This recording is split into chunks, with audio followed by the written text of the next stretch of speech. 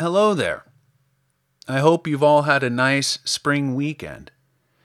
This is White Ash Flies with Colin Mahoney. Thanks for listening. And today, another installment of Xander's Sunday Sauce, featuring La Corona, a sonnet sequence by John Donne. You can follow White Ash Flies on SoundCloud, Spotify, and on Twitter at Colin Mahoney15. And now, John Donne's sonnet sequence, La Corona, on White Ash Flies. 1.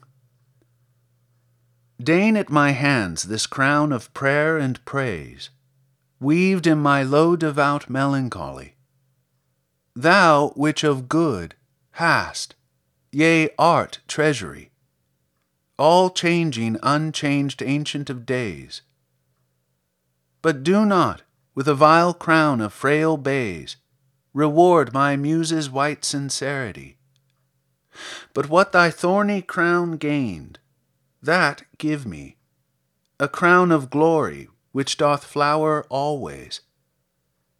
The ends crown our works, but thou crownest our ends. For at our end begins our endless rest.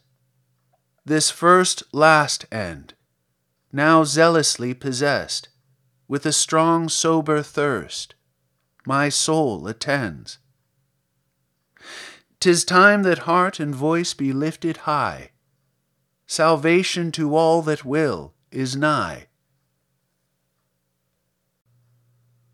2. Annunciation. Salvation to all that will is nigh, that all, which always is all everywhere, which cannot sin, and yet all sins must bear, which cannot die, yet cannot choose but die. Lo, faithful Virgin, yields himself to lie in prison in thy womb. And though he there can take no sin, nor thou give, yet he will wear, taken from thence, flesh, which death's force may try.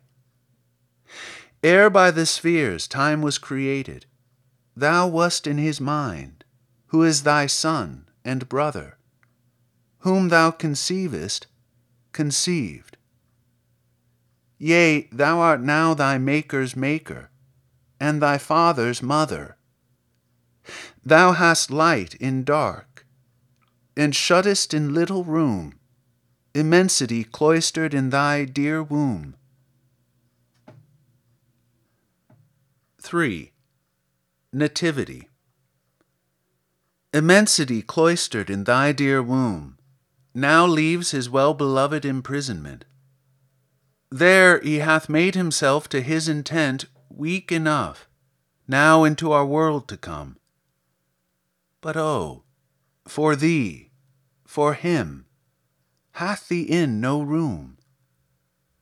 Yet lay him in this stall, and from the Orient stars and wise men will travel to prevent the effect of Herod's jealous general doom.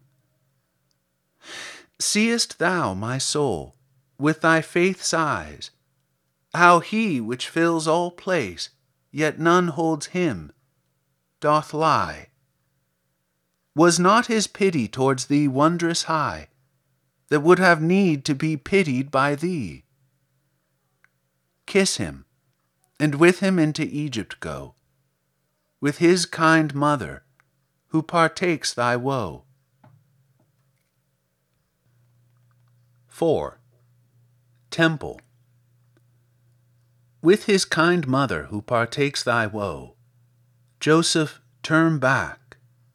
See where your child doth sit, blowing, yea, blowing out those sparks of wit, which himself on the doctors did bestow. The word but lately could not speak, and lo, it suddenly speaks wonders. Whence comes it, that all which was, and all which should be writ, a shallow-seeming child should deeply know? His godhood was not sold to his manhood, nor had time mellowed him to this ripeness. But as for one which hath a long task, 'tis good with the son to begin his business. He in his age's morning thus began, by miracles exceeding power of man. 5. Crucifying. By miracles exceeding power of man, he faith in some, envy in some begat. For what weak spirits admire, ambitious hate. In both affections many to him ran. But oh, the worst are most, they will and can, alas and do, unto the Immaculate, whose creature fate is, now prescribe a fate, measuring self-life's infinity to a span, nay to an inch. Lo, where condemned he bears his own cross, with pain, yet by and by, when it bears him, he must bear more and die. Now thou art lifted up, draw me to thee, and at thy death, giving such liberal dole, moist, with one drop of thy blood, my dry soul. 6. Resurrection. Moist with one drop of thy blood, my dry soul shall, though she now be in extreme degree too stony hard, and yet too fleshly, be freed by that drop, from being starved, hard or foul, and life by this death abled shall control death, whom thy death slew. Nor shall to me fear of first or last death bring misery, if in thy little book my name thou enroll. Flesh in that long sleep is not putrefied, but made that there, of which and for which 'twas. Nor can by other means be glorified.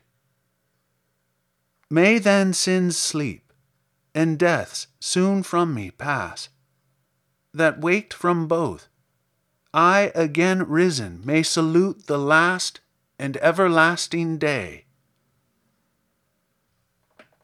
7. Ascension.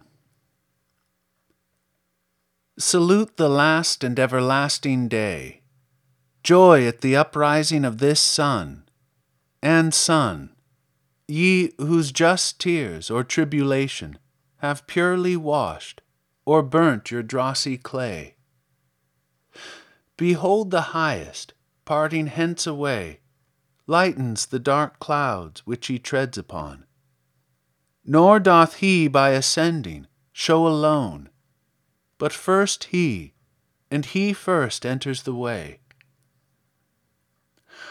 O strong Ram, which hast battered heaven for me, mild Lamb, which with thy blood hast marked the path, bright torch, which shinest, that I the way may see.